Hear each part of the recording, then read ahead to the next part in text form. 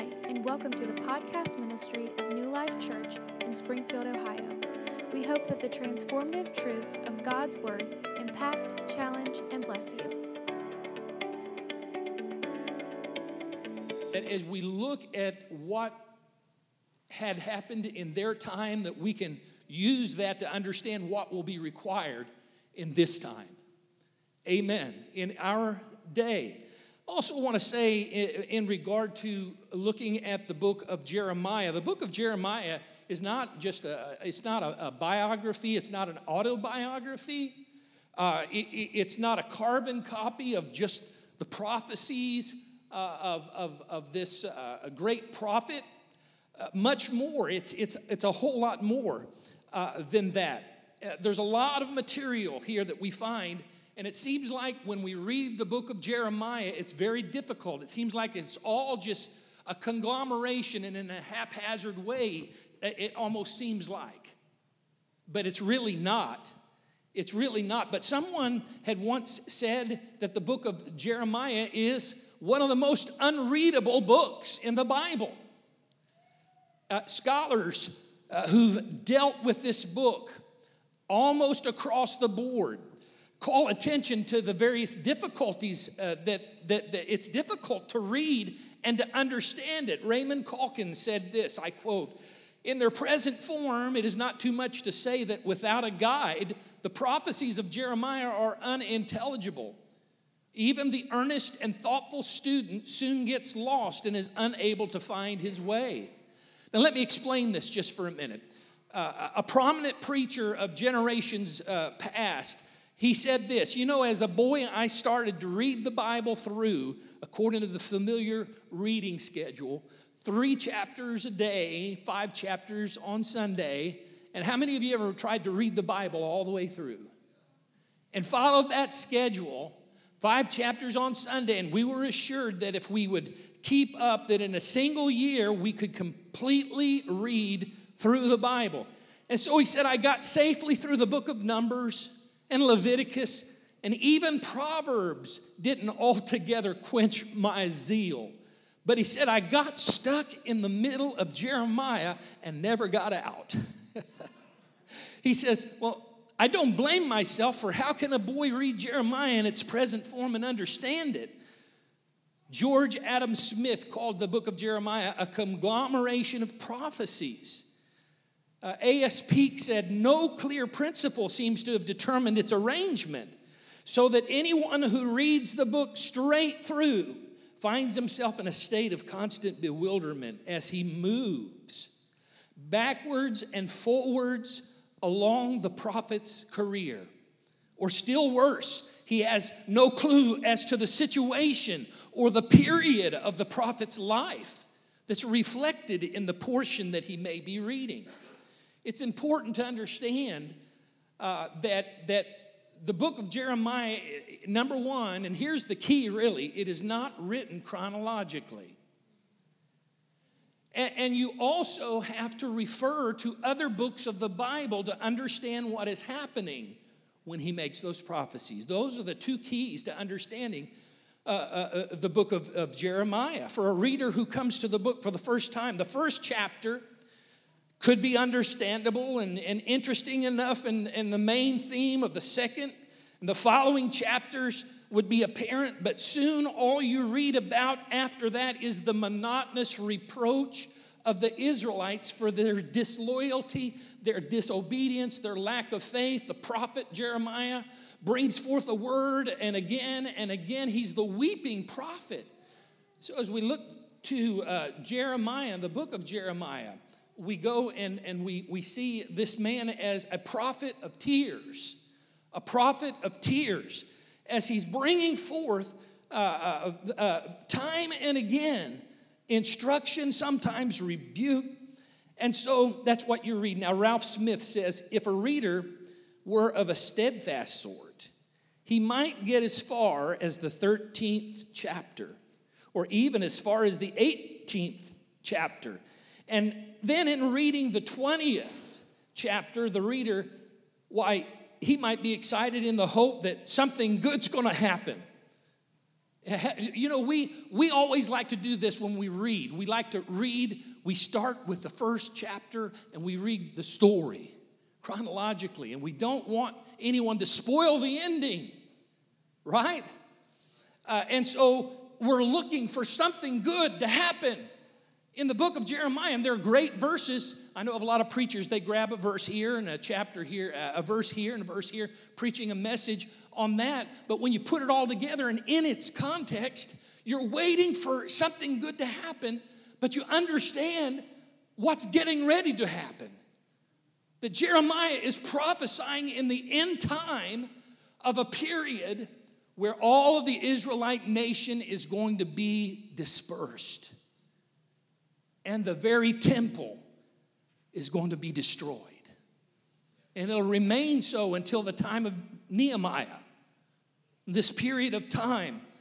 And so we find ourselves, as we read through this and all the things that are happening, we kind of get excited, especially when we read about Josiah. But yet in the 21st chapter, we find ourselves in the reign of Zedekiah. And the prophet Jeremiah is an old man here in the 21st chapter. He's an old man, and it's a different time altogether, right? And then with the siege and destruction of Jerusalem, very, very close, a few chapters later, in the 25th chapter, we're carried back 16 years to the reign of Jehoiakim. Okay, that's what happens when you read the book of Jeremiah. So I told you this morning I was going to give you the key to reading Jeremiah. That you have to read it, that realizing it's not written chronologically, but you also have to understand the times that the prophecy was given forth.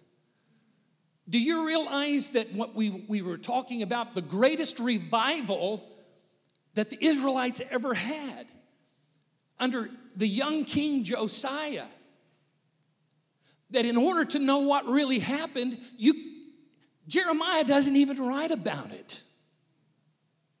Hello? In order to find out really what has happened, you have to read the book of 2 Kings and 2 Chronicles, because it's written both places. 2 Kings chapter 22 and 23 tell the story of Josiah and what's taking place.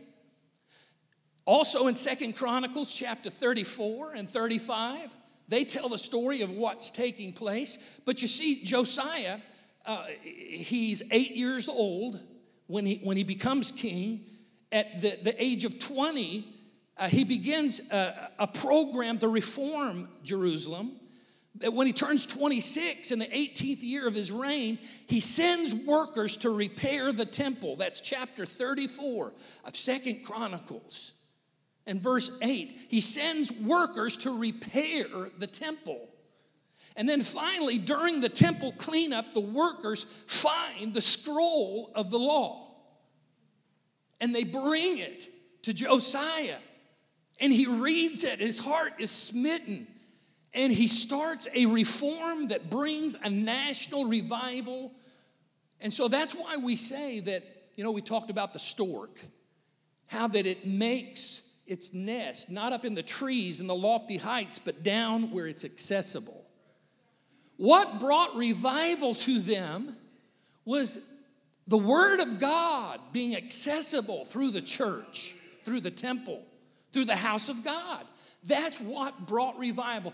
And that's why I'm saying if we ever are going to see the move of God like we need to see the move of God, we must do all that we can to make the Word of God accessible. Where people can have the Word that changes their heart, changes their life. The only way that we're going to have any kind of reform in our world and in our country is when we get back to the Bible. We get back to the Word of God. Most scholars believe that what they found that day was the book of Deuteronomy, the second giving of the law of God.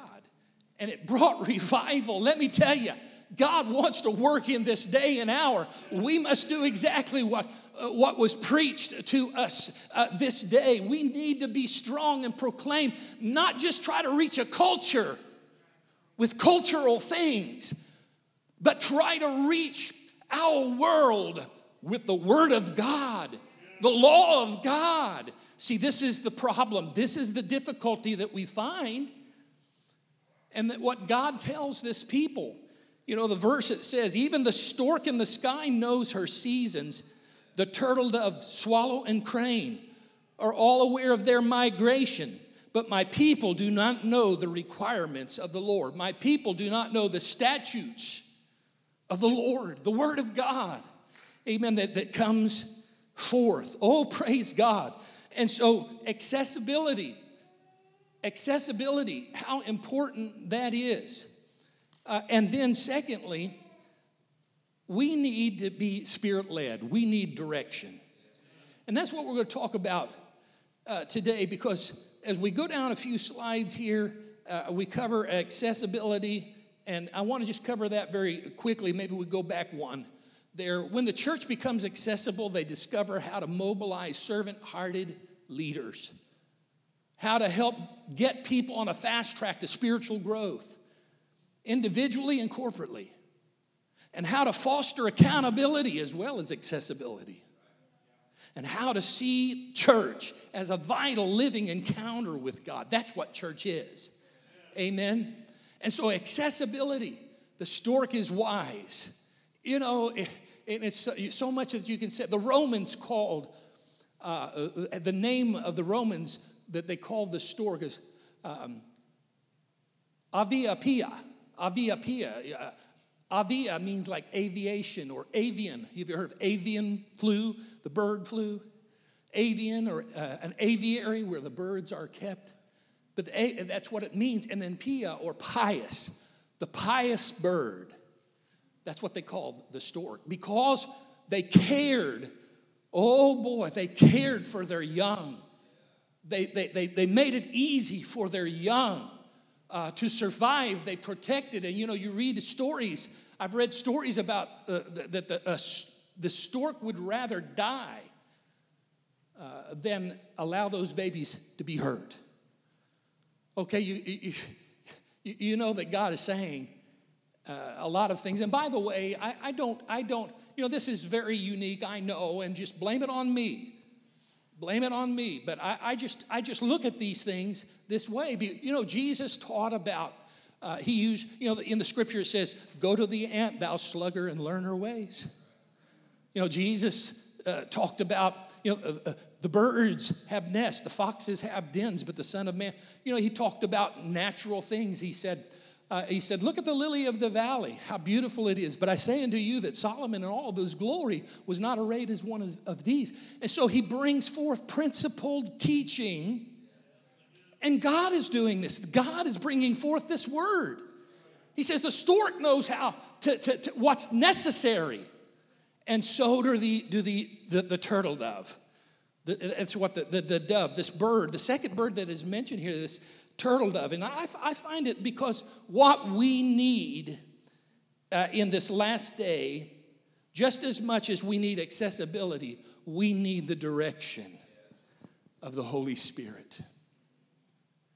And why I'm so excited about that is because every part of this service, even the testimonies, talked about being spirit, worshiping in spirit, being led of the Spirit.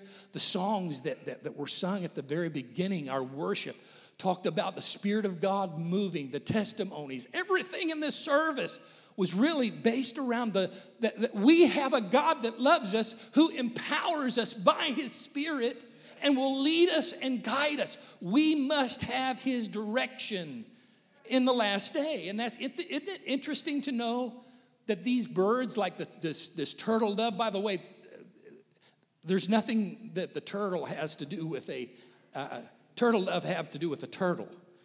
Hello. You go down to slide 11 there. The turtle dove and their migration. The secrets of their amazing navigational skills aren't fully understood. Partly because the birds combine several different types of senses when they navigate. Birds can get compass information from the sun, the stars, sensing the Earth's magnetic field. Well, they also get information from the position of the setting sun and from the landmarks that they see during the day.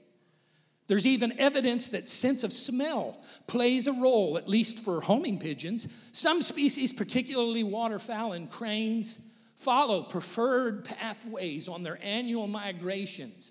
And these pathways are often related to important stopover locations that provide food, supplies critical to the bird's survival. I thought about going to church.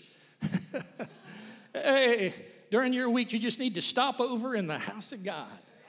Get what you need from God, because you can't make it without His strength. You can't make it. You just need something that compels you within. Stop by the church.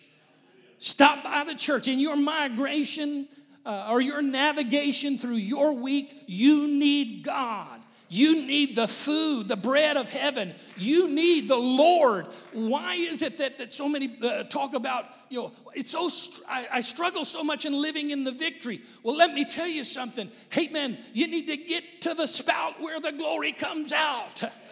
You need to get into the place where you can receive of the Spirit of God, and God will allow you. He will give you the opportunity. He will give you the direction.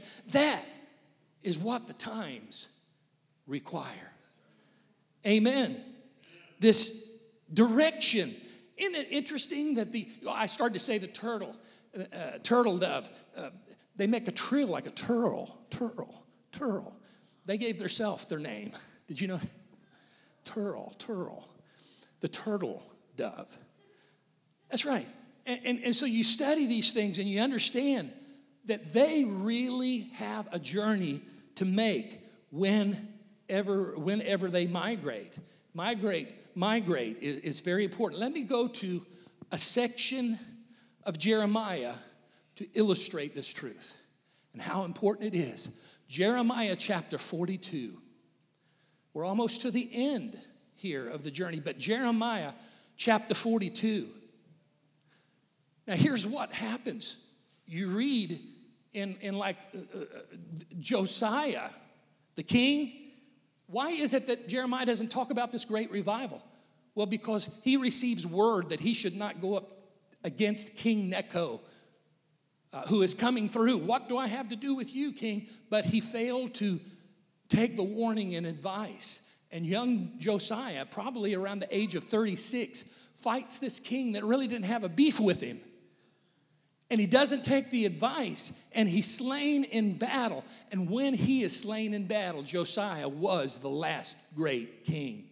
The ones that followed him, including, you read in chapter 36, Jehudi, they bring the prophet's scroll and the word to him. You know what he does? The scripture says that he takes a penknife and he cuts the scrolls, the pages, and casts them into the fire. Amen. Let me just read that to you. Do I have time to read that? Let me see this verse of scripture. Verse 23 of chapter 36, and it came to pass, and it happened when Jehudi had read 3 or 4 columns that the king cut it with the scribe's knife and cast it into the fire that was on the hearth until all the scroll was consumed in the fire that was on the hearth. That is what happens. And that is the reason that destruction comes when you reject the word of God. And so Jeremiah knows this. In fact, in all reality, Jeremiah was probably written, the book was written because God told him, he said, write it again. Write it again. And after the carrying away of the captivity into Babylon, actually Jeremiah is more than likely taken to Egypt. And that is where he and Baruch, they write. He's thinking about all that has transpired, what brought them from this place to where they are in captivity. And that's why when we read the book of Jeremiah, we understand that he's reflecting on events and times and what caused these things to happen. And I tell you, when we forget God, the scripture says that every nation will be turned into hell that forget God.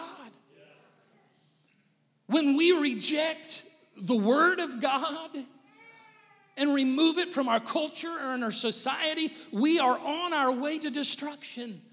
The only reason America is great is because of the Word of God. Because we are a Judeo-Christian nation, one that is based on laws. Where do the laws come from? Well, you have to go to the Supreme Court or to Congress. Yeah, you can still find it chiseled on the wall. The Ten Commandments. Hello, we reject God's word. We penknife it out and throw it into the fire, and we're on our way to destruction. You say, could it happen in wonderful America? Let me tell you how close.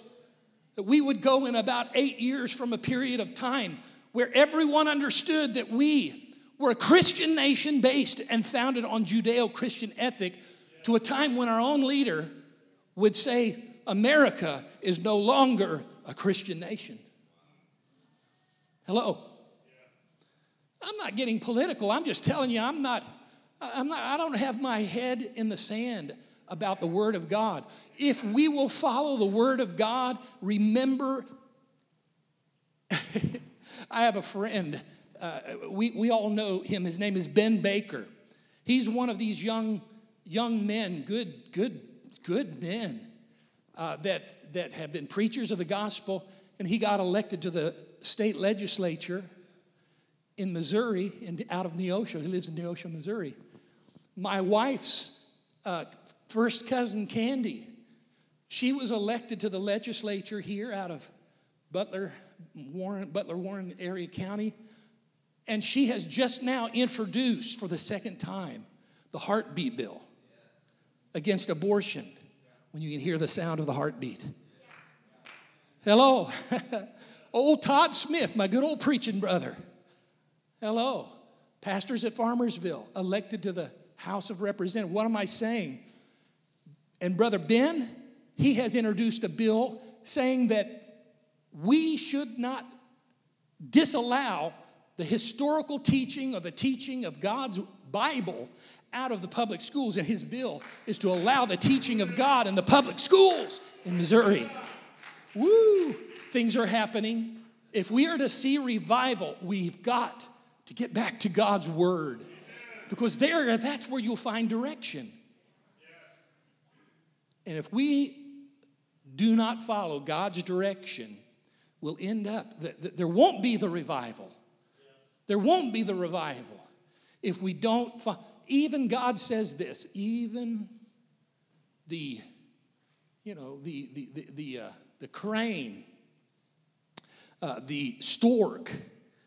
The stork knows the time of her seasons, but the turtle dove, swallow, and crane, they're aware of their migration. They're aware of their times.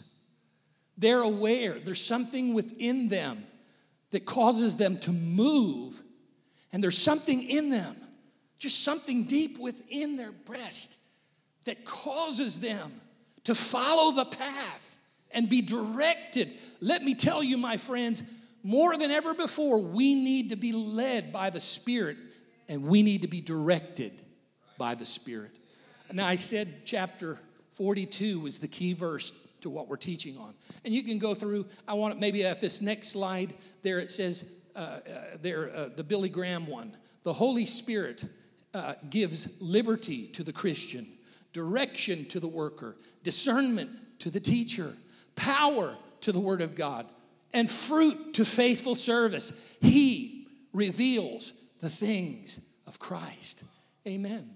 That's what the Spirit does. That's what the Spirit does. Amen. Chapter 42, let me just read here. There at a time now, there's only a handful of the remnant left. And they say, now all the captains of the forces, Johanan, the son of Kareah, Jazaniah, the son of Hoshaiah, and all the people from the least to the greatest came near and said to Jeremiah the prophet, please let our petition be acceptable to you, and pray for us to the Lord your God for all this remnant, since we are left but a few of many, as you can see, that the Lord your God may show us the way in which we should walk and the thing we should do. Amen. That should be our prayer. Oh, may God show us which way we should walk and the things that we should do.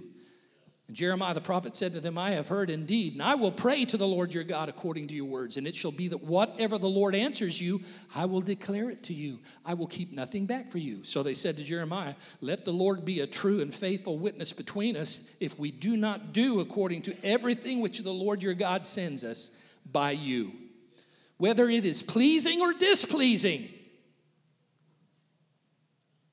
Did you catch that? Whether it's pleasing or displeasing, whether it's something we want to hear or maybe something we don't want to hear. And we will obey the voice of the Lord our God, to whom we send you, that it may be well with us when we obey the voice of the Lord our God. Amen. I just want to share Matthew Henry. Matthew Henry goes way, way, way back, but I love the old commentaries. It says, Jeremiah is sought out. The captains ask for his assistance. In every difficult, doubtful case, we must look to God for direction. And we may still, in faith, pray to be guided by a spirit of wisdom in our hearts and the leadings of providence. We do not truly desire to know the mind of God if we do not fully resolve to comply with it when we know it. Whew. So, I want to go down and talk about the guidance of the Holy Spirit, the guidance of the Spirit. And this next slide that says that when we seek the guidance of God in our daily lives by considering His Word, becoming sensitive to the leading of the Holy Spirit, first, we can be warned by the Spirit to avoid pitfalls. Second, the Spirit can strengthen us against evil. Amen. I pray that prayer with a lot of people when I pray the Lord's Prayer with them. Lord, lead us not into temptation, but deliver us from evil. That's what Jesus said to pray. Did you know you could pray that? Jesus said, when you pray, disciples, here's how you ought to pray. Our Father who art in heaven, hallowed be thy name. Thy kingdom come, thy will be done on earth as it is in heaven. Give us this day our daily bread. Forgive us our trespasses as we forgive those that trespass against us. And oh God, amen, lead us not into temptation. Deliver us from evil. For thine is the kingdom and the power and the glory forever. Oh, that we would follow the Spirit's leading, because He can strengthen us against evil. And third, He can also give us the power to discern what's true and what's not.